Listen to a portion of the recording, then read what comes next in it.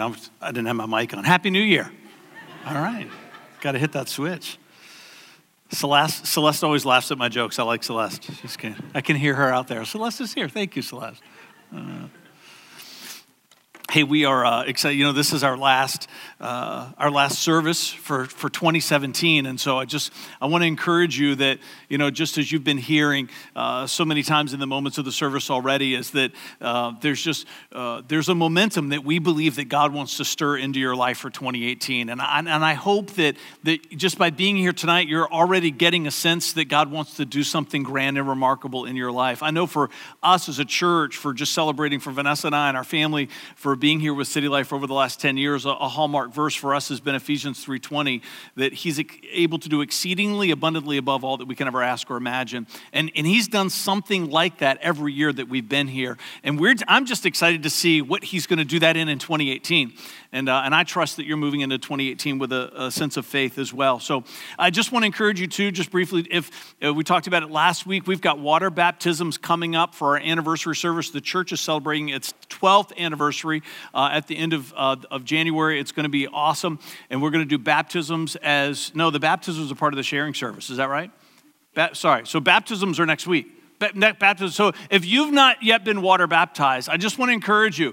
If you grew up like I did in the Episcopal Church and you didn't experience water baptism by immersion, there's an experience that's waiting for you to go all the way under and come all the way out. And if you've not done that yet, then find one of us at the end of the service. We want to get you on that list. So, all right, one more thing before we get into the message.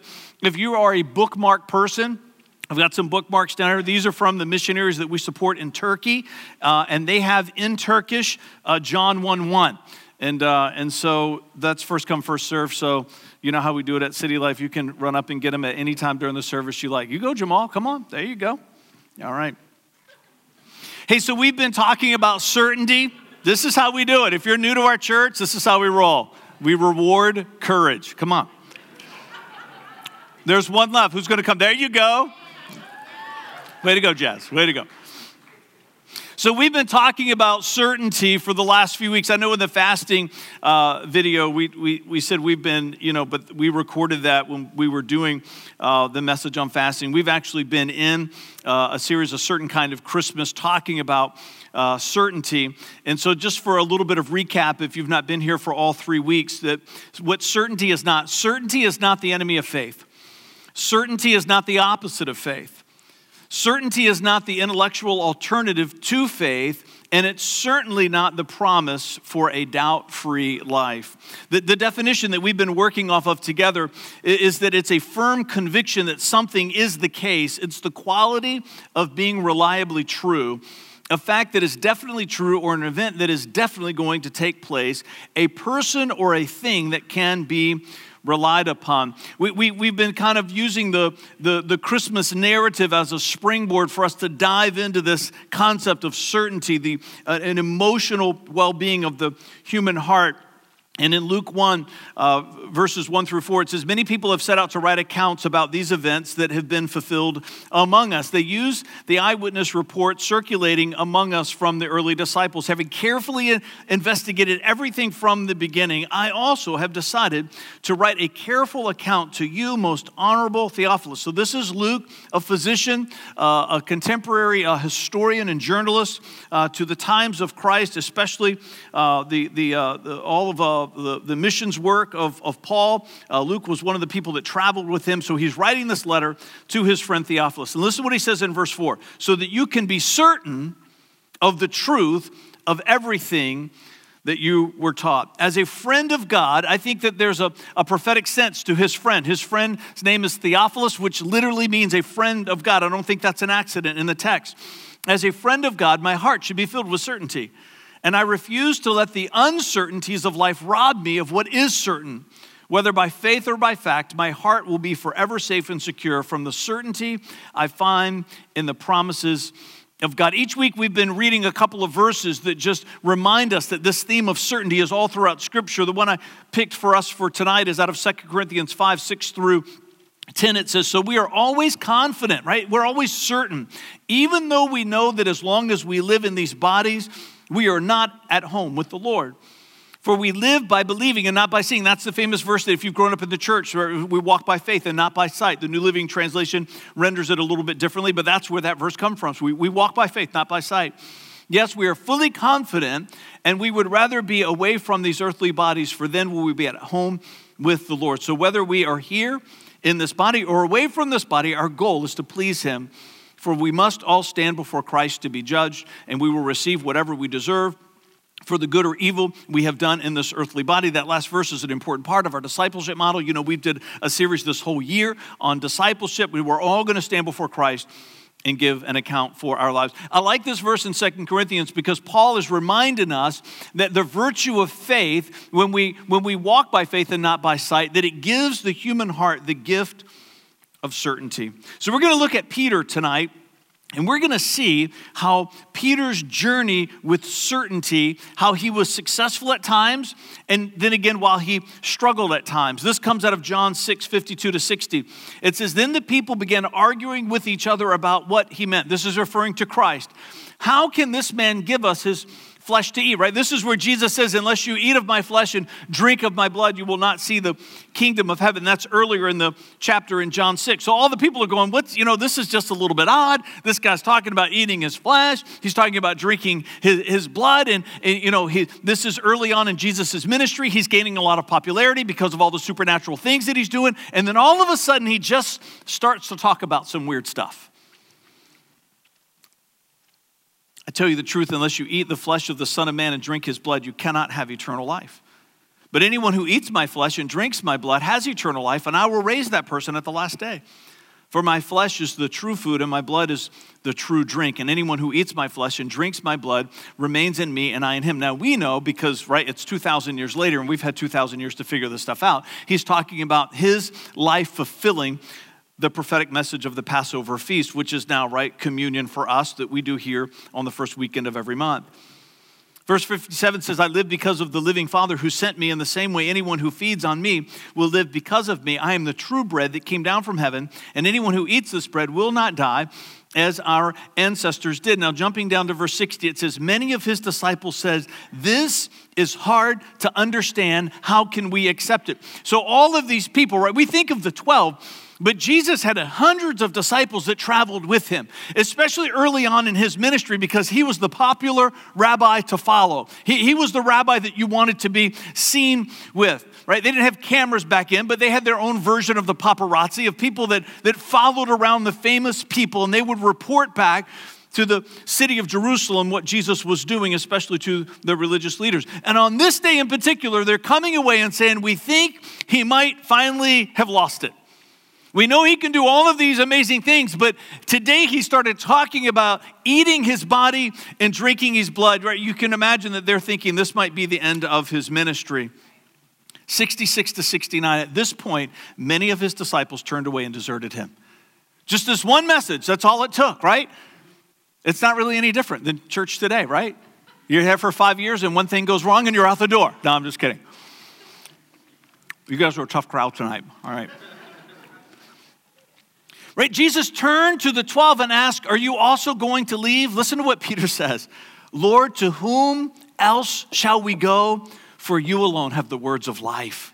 We believe and know you are the Holy One of God. Why are we reading this story? This is so powerful. Because Peter has no idea what Jesus is talking about in regards to eating his flesh and drinking his blood.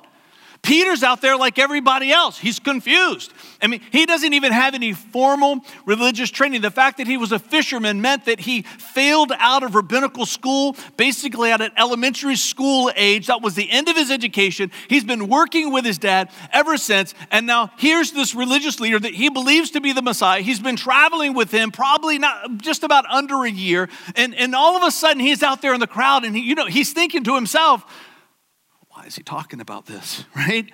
It's confusing. It's awkward. Nobody knows what you mean. You almost get the sense that Peter wants to pull him aside and say, can you tell maybe a different story? Maybe the one about the seeds and how they go into the ground, because people really like that one. He knows. He can see that people are starting to leave. Right? He can see that this big crowd, and the more Jesus talks, the more people are leaving. And at the end, it's just a handful of people left. Right? The crowd's getting smaller instead of bigger. I think it's one of the first times in Scripture we actually see this happen to Christ.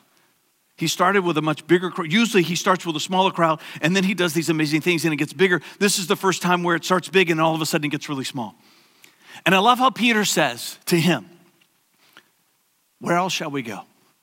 You alone have the words of life. Peter is saying, I don't understand all this stuff about eating your body and drinking your blood. I'm not certain about any of that. It confuses me, and yet I'm going to have to say it's a little bit troubling. But I'm not going to let the things that are uncertain rob me of the things that are certain. We find here that Peter is discovering this incredible spiritual principle that all of us have to live by. There's times where you and I, we read in this book even today, even though we've had 2,000 years to figure this stuff out, there's part of it that's still a mystery to us. We've got to learn to do what Peter did. We've got to learn to get to those parts of the Bible and say, you know what, I don't understand what all this is. And yeah, I got to admit, sometimes we can read some things in there and we can say it's a little bit disturbing to me, but I'm not going to let what's uncertain rob me of what I do know to be certain. And that Jesus alone have the words to eternal life. There's no other name under heaven given amongst men whereby we must be saved, as it says in the book of Acts. Listen to 1 Corinthians 13, 11 to 12. Paul says here, when I was a child, I spoke and thought and reasoned as a child, but when I grew up, I put away childish things. Now we see things imperfectly, like puzzling reflections in a mirror, but then we will see everything with perfect clarity. All that I know now is partial and incomplete, but then I will know everything completely, just as God knows me completely.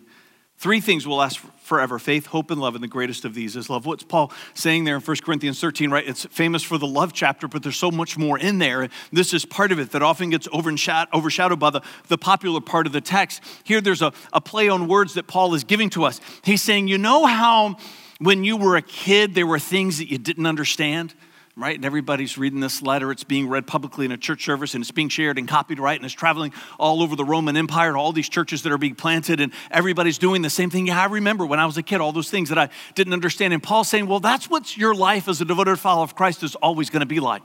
See, when you were a kid, and there were things that you didn't understand, as you grew up, you began to understand most everything that you needed to understand. But it's not going to be like that as a devoted follower of Christ, because the mysteries of God are so vast and so great that even if you live to be 100 and devote yourself to the study of all things, like Paul had done with his own life, that Paul was saying of himself that there's still things that I don't understand. And we've got to be like children, because kids, they don't care about the things they don't understand. Children have this incredible capacity to not let the things that they're uncertain about rob them of the things that they are certain about. And Paul is saying one day there isn't going to be any more uncertainty. When we get to heaven, he's going to give us all the answers, and everything is going to be known just as you were fully known by God. But until we get there, you've got to be comfortable with living with the mystery. Right? So some of you who are parents, what are some things that your kids, that where they are at the age that you know they have no idea how it works? Somebody raise your hand. Come on, right, Joanne? Yeah, diabetes, right? Sometimes you're taking medicine and kids, they don't get it, right? You try to explain it to them and then, right, they just have this blank stare and they go back to doing what they were doing, right? Somebody else. Alvin. Money. Come on, can we just pause there? Whew. And you've got teenagers and little ones, so, right, you're on both ends. Somebody else. Bills. Yeah, they don't understand bills and budgeting. Come on. Somebody else. Something the kids, they don't understand. Saber. Why you can't just eat French fries for dinner. Whoa, wait a minute. What do you mean? No, I'm just kidding. What were you going to say, Cam? I said cars. Cars. Why you can't eat French fries, just eat French fries for dinner. Why mommy and daddy want to sleep in past 6. Come on. Why mommy and daddy want to sleep in past 6. It's coming, brother. One day. One day. Chores. I know. And yours are, they're right here. Just go ahead and tell them right now. Chores, right? Chores. Somebody else. Something else. You know, kids, they just don't understand. Somebody over here, where their hands over here? That's great. We don't have children. Don't stop here. Somebody else. Priscilla. Death. Yeah, kids don't understand It can be scary for children. That's really good. Somebody else. Calculus. And most of the adults in the room as well. I know. Somebody else over here? When I was little, I didn't understand when someone was coming over and I had to clean my room if they're not. There you go. Come on, right? When her parents invite people over and then they tell her you've got to have your room clean before they get here. They're not going to come into your room, right? They're not going to play in your room because they're grown-ups. I'm with you. That's perfect. That's awesome. That's so good. How about directions? Have your kids ever looked at you and said when they were little, how do you know how to get to all of these places? Right? Did your kids ever ask you that? I know. And so you think about these lists, and now for some of you that hasn't changed. You still don't know how to get to very many places, right? If it wasn't for the one of the recurring conversations that Vanessa had is when we first got married and she moved to Richmond, I would get all these phone calls. This was back in the days of maps, right? No smartphones, and we lived in the inner city, and so it was complicated down there in downtown Richmond. And I would get calls from her most days, and she was lost, and she would call, and I would always say the same thing because that's what husbands do, right? Because we're a little bit dense, and I would say if you could just picture yourself as a dot on the map, this would help. And she would always say, I don't have a map in my head like you do. I'm not ever going to have a map in my head like you do. If you could just tell me where I'm supposed to go, right? So we had that conversation for about 5 years, right?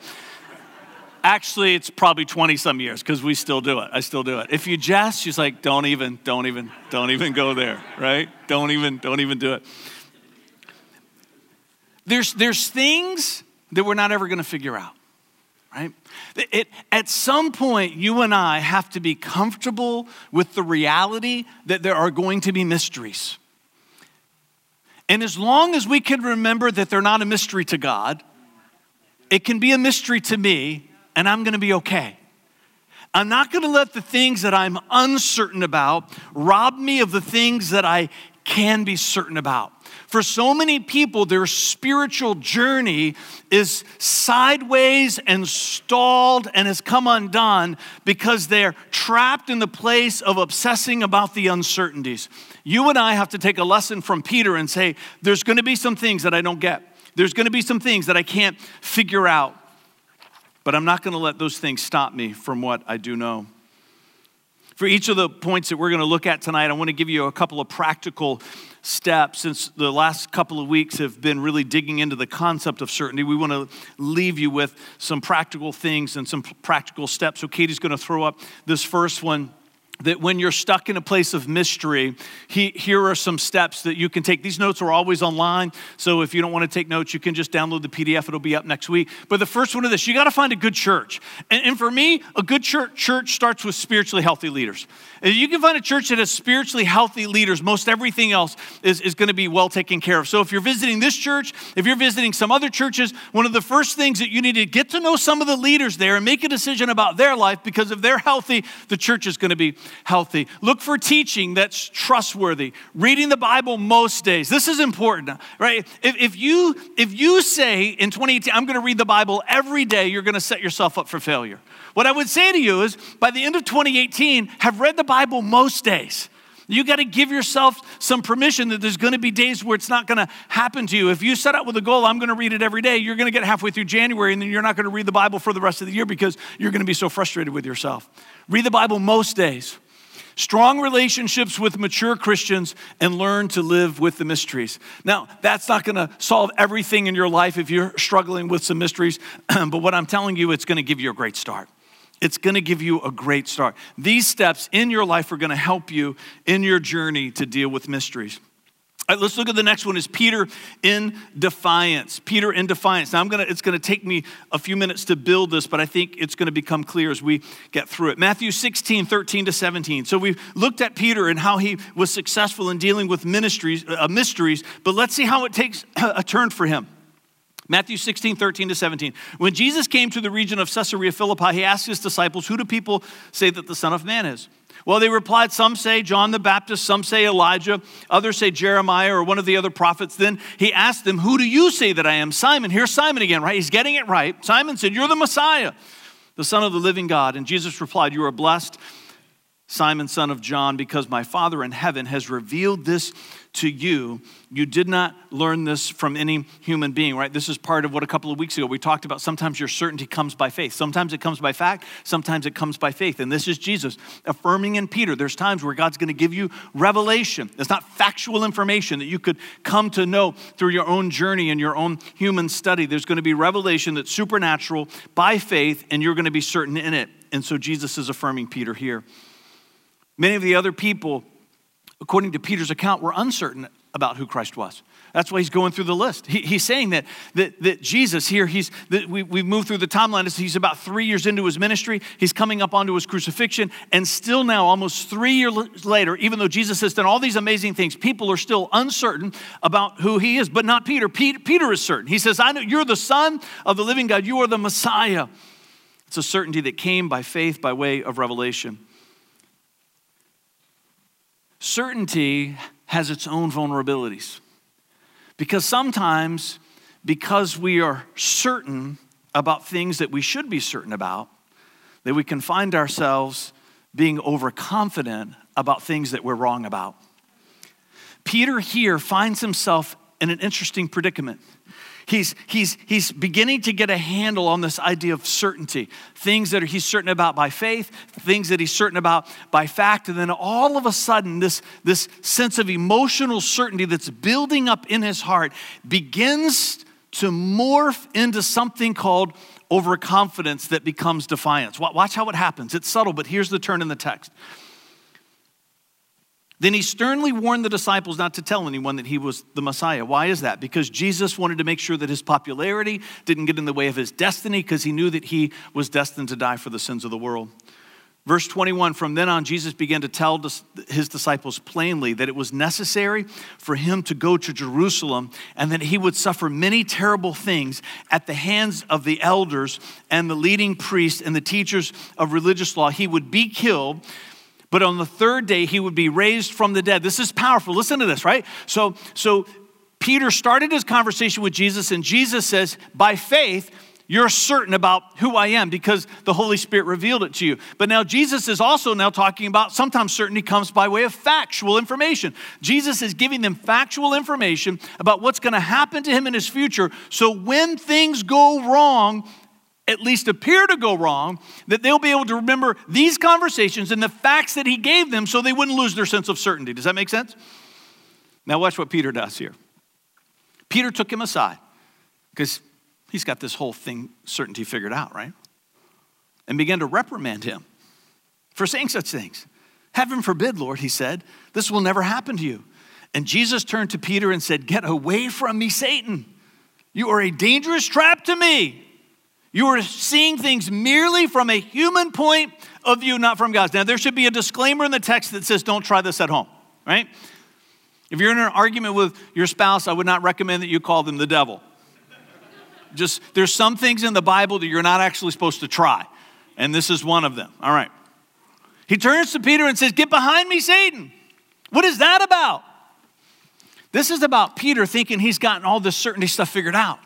He's saying, I've learned how to be certain about all of these various things, some by fact, some by faith, and now he hears something that he does not like, and he's convinced, in fact, he's certain that Jesus has made a mistake.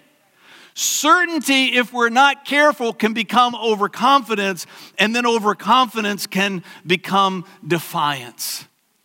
Part of your journey and my journey in this life is that, yes, we've got to learn how to live with the mystery, which we just talked about, but we also have to live with a constant sense of vulnerability to our humanity, that there are going to be times where we are completely certain and we're actually completely wrong.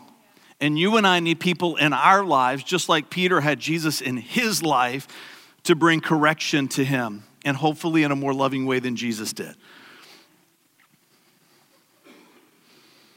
When my certainty does not come from faith or by fact, my humanity is now operating in defiance. Some of you have had these moments in your life. Some of you have had these moments in your marriage. If you're a teenager, some of you have had these with your parents. There's times in our lives where we're absolutely convinced the other person is wrong, and guess what? We're the one. We're the one, and we can't see it. We've got blind spots. The human heart loves certainty, but the human heart has to be careful that we're imperfect, and then sometimes our certainty can mislead us. Just put the next list up on the screen. Let's look at these. How do we deal with defiance? Right, the first two are going to be the same on all three of these lists because these are foundation to your journey as a devoted follower of Christ. You got to find a good church with spiritually healthy leaders, right? You got to build strong relationships with mature Christians. Both of those first two are interconnected with each other. Because when you find a good church with spiritually healthy leaders, and then you I loved what Tammy, if you know Tammy, I hope you're texting her, giving her a call. She did an amazing job, right? Doing that promotion for a life group, so powerful. And I appreciated her vulnerability about talking about how she had really tall walls, but she was still willing to go and let people in over time. You and I, no matter how tall our walls are, we need to let people in over time. And one of the reasons we need to let people in is that when we're standing in defiance, we need people that love us enough and people that we trust who can challenge us and pull us aside and to help us see the blind spot that we have. You've got to have a heart and an attitude of being open. You've got to be open to the fact that you're not always going to be right. Let's just pause there, right? Tara, I think, is raising both hands in the back. Come on. I don't know about you, but I don't like to be wrong. Anybody else in here like to be wrong? Don't like to be wrong? I don't like to be wrong. I know. I'm not going to mention Hannah's name, but when I was doing the thing for fasting, I turned around and said, and when we fast, we're going to do it the happy way, right? Because of Pastor David, who is her husband, and I would never mention Hannah's name in telling the story, and she said, I'm not going to fast the happy way. I'm going to be obedient in the fast, but I'm not going to be happy about it. And I said, well, now we know where Selah gets it from, right? We've just figured it out. Now we know. Now we know, right? There's all of us have things in our lives. Most of us don't like to be wrong, but we're wrong a lot. Can I just tell you one of the scariest ways to live our life is that you don't have people that love you enough to help you see where you're wrong, right? And you know who you are because you love helping other people figure out when they're wrong, right? Should we just have everybody bow their heads and close their eyes and just do an altar call right now? Because I'm all about helping other people figure out when they're wrong, right? I'm all about it. Love it. Enjoy it. It's one of my spiritual gifts. I'm convinced of it. But when it's our turn, we don't like that, right? There's a difference between certainty and overconfidence. Certainty is the emotional gift that faith and fact give us. Overconfidence is when my humanity takes over and now all of a sudden it's about my pride and about my ego. Certainty has a vulnerability, and the vulnerability is my humanity. And one of my protections against my humanity when it comes to the vulnerability of certainty are people that love me. Trust a team of people. Everything at this church is led by teams of people. I'm the lead pastor of this church. I don't do what I want here. I don't do what I want. I would never want to lead a church that way because I recognize I have my own vulnerabilities. Every decision that's made in this church passes through teams of people that we trust, who God's called to lead. Individuals can be wrong. Teams of people can be wrong too, but I'm just telling you, not very often. If you're in a room full of people that you love and respect and trust, and you've laid your case out like Tom Cruise, right? You can't handle the truth, and you're convinced you're going to win, and every one of your friends in that room all looks at you and says the same thing to you, I'm just telling you, trust the team of people. Trust a room of people. One person can be wrong. A room of people are seldom wrong. If that room of people are mature followers of Christ.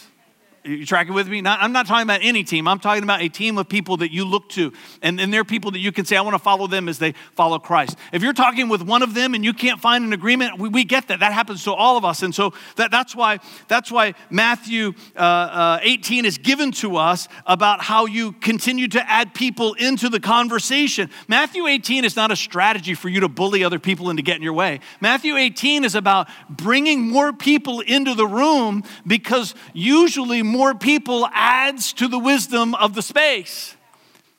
If you're looking at a group of people that you know and love and trust, I'm just saying to you, you might be the one that has a defiance problem, and it's not really about certainty at all. Peter in confusion. This is our last one. John 18, 15 to 18. Jesus has been arrested. Now even the 12 have scattered. Verse 15 says, Simon Peter followed Jesus, as did another of the disciples. We believe this to be John, who's writing this gospel. That other disciple was acquainted with the high priest, and so he was allowed to enter the high priest's courtyard with Jesus, and Peter had to stay outside of the gate. Then the disciple who knew the high priest spoke to the woman watching the gate, and she let Peter in. And the woman asked Peter, you're not one of that man's disciples, are you? No. He said, I am not. Because it was cold, the household servants and the guards made a charcoal fire, and they stood around it warming themselves, and Peter stood with them warming himself, right? So we know that Jesus has told Peter, you're going to deny me 3 times. And Peter is saying, I would never deny you, right? Because now we see Peter's moving in overconfidence again and not in certainty. And so now he's vulnerable to his humanity. So this is the first denial. John 18, jumping down to verse 25. Meanwhile, as Simon Peter was standing by the fire warming himself, they asked him again, you're not one of his disciples? He denied it again, saying, no, I am not. Verse 26, but one of the household slaves of the high priest, a relative of the man whose ear Peter had cut off, right? Said, didn't I see you out there in the olive grove with Jesus? And again, Peter denied, and immediately the rooster crowed. And Jesus said, right before the rooster crows, you're going to deny me 3 times. Third denial. One of Jesus' closest friends. I've always read this text as thinking that Peter was afraid. Or maybe at times, other times I've read it, I thought, well, maybe he's struggling with a moment of cowardice. But in studying it this week, I think I'm drawing a completely different conclusion. I don't think Peter was either of those. I think Peter was just confused. I really just think he was confused. I think he was confused because Peter had some success with certainty, but he also had some experience with overconfidence and defiance. And I really think that even though all the facts had been given to them about what was going to happen, they didn't believe any of that because they just couldn't fathom that Jesus wasn't going to usher in a political kingdom. They really thought he was going to restore the kingdom of David. Convinced. And now Peter finds himself, and I think he's confused. I think he doesn't know whether or not he's supposed to be certain based on what Jesus had said, or whether he's supposed to be uncertain about the situation and move in faith. And I think in that moment, he was just trapped in this place of confusion. I really do. And because of that confusion, Peter finds himself pulling back from his devotion to Christ. Confusion can bring great crisis to your life and my life. As we journey through this life, there's going to be times where we're certain about all the right things, and there's nothing that can happen to displace that certainty from our hearts. There's going to be times in our lives, like it is with Peter, where the situation has become so different than anything that we expected. It begins to threaten every bit of certainty our heart has accumulated throughout life.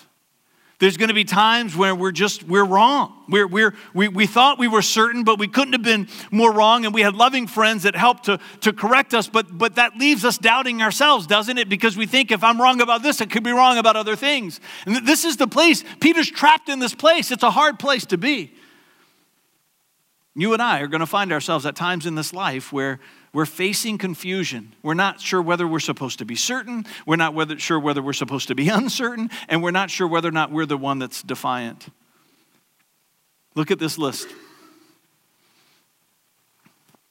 Find a good church. It's a recurring theme. You tracking with me? I love what Tammy said in her phrase, that she was living her life as a spiritual orphan. What does that mean? It means that she had made a vow of devotion to Christ. Heaven was promised to her, but she was completely disconnected from the family of God. Jesus just didn't die to reconcile us to God. He died to reconcile us to each other. That's why the message of this church is heaven now, heaven forever. The second heaven being capitalized. That when you make a vow of devotion to Christ, heaven is promised to you, but he wants you to have a measure of heaven now, and you will not have that measure by yourself. Strong relationships with mature Christians. Watch this. If you're struggling in a place of confusion, this is what I would say to you. You got to find the last time that you were certain with God, and you got to start there. Peter finds himself in a fishing boat on the shores of Galilee. And many people teach that text that he was just going back to what was familiar, but that's not true. In one of Jesus' post-resurrection encounters, he told the disciples, you go to Galilee, you wait for me there, I'm going to come and give you instruction. So they were doing what Jesus had told them to do. I love this part of the story. Peter was so stinking confused, he didn't know which way was up, right? But what he knew is that Jesus had told him to go somewhere, and he was certain about that. And when you're in a place of confusion, the gift that you give yourself is to remember a time in your life where you were completely certain about something that God had said to you, and you got to get back to that place. Now, for many of you, that's just getting to that back to that place emotionally, which means that you can look back into that time in your life and begin to compare your life now to what your life was like then and begin to say what was missing, right? And what are maybe some things in my life that I've added that I need to get rid of? And you begin to do the work of getting your life back in shape spiritually so you can be certain again. For some of you, it literally means you've got to do like what Peter did. I'm not kidding. For some of you, you're pursuing a career that you know God didn't want you to pursue, but you're doing it out of your own selfish ambition. And what I would say to you, the longer you stay on that road, the more complicated it's going to get when God undoes it for you. For some of you, you might be in a romantic relationship that you know that you're not supposed to be in, and that's created the confusion that you're experiencing. You got to go back to the place where you felt certainty, which was not with that person. If you're married, as soon as you said, I do, that marriage became God's will for your life. So don't leave here saying tonight, Pastor Fred said, right? No. You stand here, now that's his will for your life. And then as a married couple, you got to go on this journey of figuring out how can you get back to a place of certainty. So powerful here as we look into this text. And when Jesus finds Peter, right, because this is what he did, Jesus gives him the gift of certainty by asking him the same question 3 times. Now, there's a lot of fun, nuanced language that's powerful, and that's another sermon for another time. But let's not let the complexity of that story overshadow the simplicity of that story. That Jesus asks him, do you love me? And he asks him 3 separate times. Why does he do that? Because he wants to restore the sense of certainty in Peter's heart. He's saying to Peter, I understand. This is a complicated time. You're confused. Let's talk about something that you know for sure. Do you love me? And by the end of that conversation, certainty was restored to Peter's heart, even though he was living in an uncertain time. Jesus will do the same thing for you. He will restore certainty to your heart. Because like Peter, you have a purpose. Like Peter, you have a destiny. Like Peter, there's stuff that God wants you to do in 2018. Peter was supposed to deliver the first sermon for the very first church service in the book of Acts. He was supposed to become one of the leaders of a new religion that was going to be called Christianity. There was a lot that Peter had waiting for him, and Jesus knew that he would never step in to his destiny until certainty was restored to his heart, and Jesus wants to restore that sense of certainty to you. I can invite the worship team to come back up.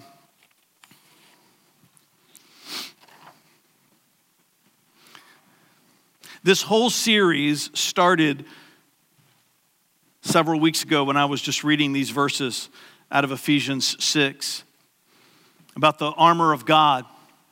13 to 17 says this, therefore put on every piece of God's armor so that you will be able to resist the enemy in the time of evil. And then after the battle, you will be standing firm.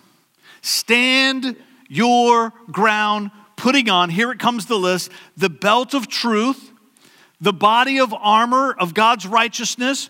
For shoes, put on the peace that comes from the good news so that you will be fully prepared. In addition to all of these, listen to what it says, hold up the shield of faith to stop the fiery arrows of the devil, put on the helmet of salvation, and take the sword of the Spirit, which is the word of God.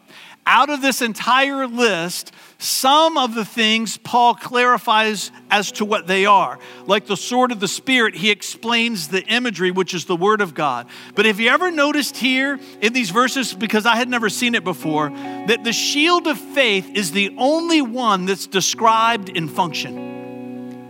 It's the only one that Paul describes as, and this is exactly what it does. The others we're told what they are by name. Maybe we're given some explanation of the prophetic imagery, but we're not told what they accomplish specifically, but not the shield of faith. Listen to what he says. He says to stop the fiery arrows of the devil. From the beginning of time, the devil tries to use the fire of doubt to consume our lives. The devil is always copying what God is trying to do. Have you ever noticed that when the church was born, it was fire that rested upon those early believers? That fire represents lots of things. We know it certainly represents the Holy Spirit, but one of the things that fire represents, it represents certainty. It represents a passion that God ignited in their lives. And the devil is always trying to overcome the fire of faith and the fire of certainty with the fire of doubt. And that's why the shield of faith, that's why the shield of faith is what we have to quench those fiery darts, to protect the certainty of our hearts. Stand with me. Father, as we step into this moment of worship, I pray for every person that's here.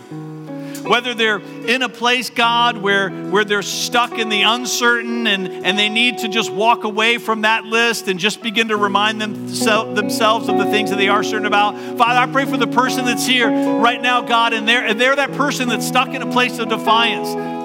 They've been saying to everyone else, you're wrong and I'm right. I pray tonight for a breakthrough in their heart, for a softening, God.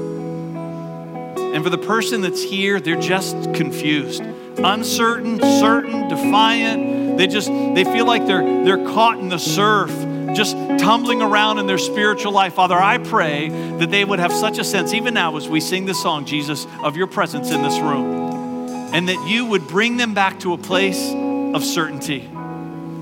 And maybe they came here tonight empty-handed, but they would leave here tonight with a shield of faith. A shield of faith, and begin to quench the fires of doubt. And then you would begin to rekindle the fire of faith and certainty in their heart so they can step into 2018 ready to be the person you've called them to be and to do the things that you've created them to do. Let's worship together.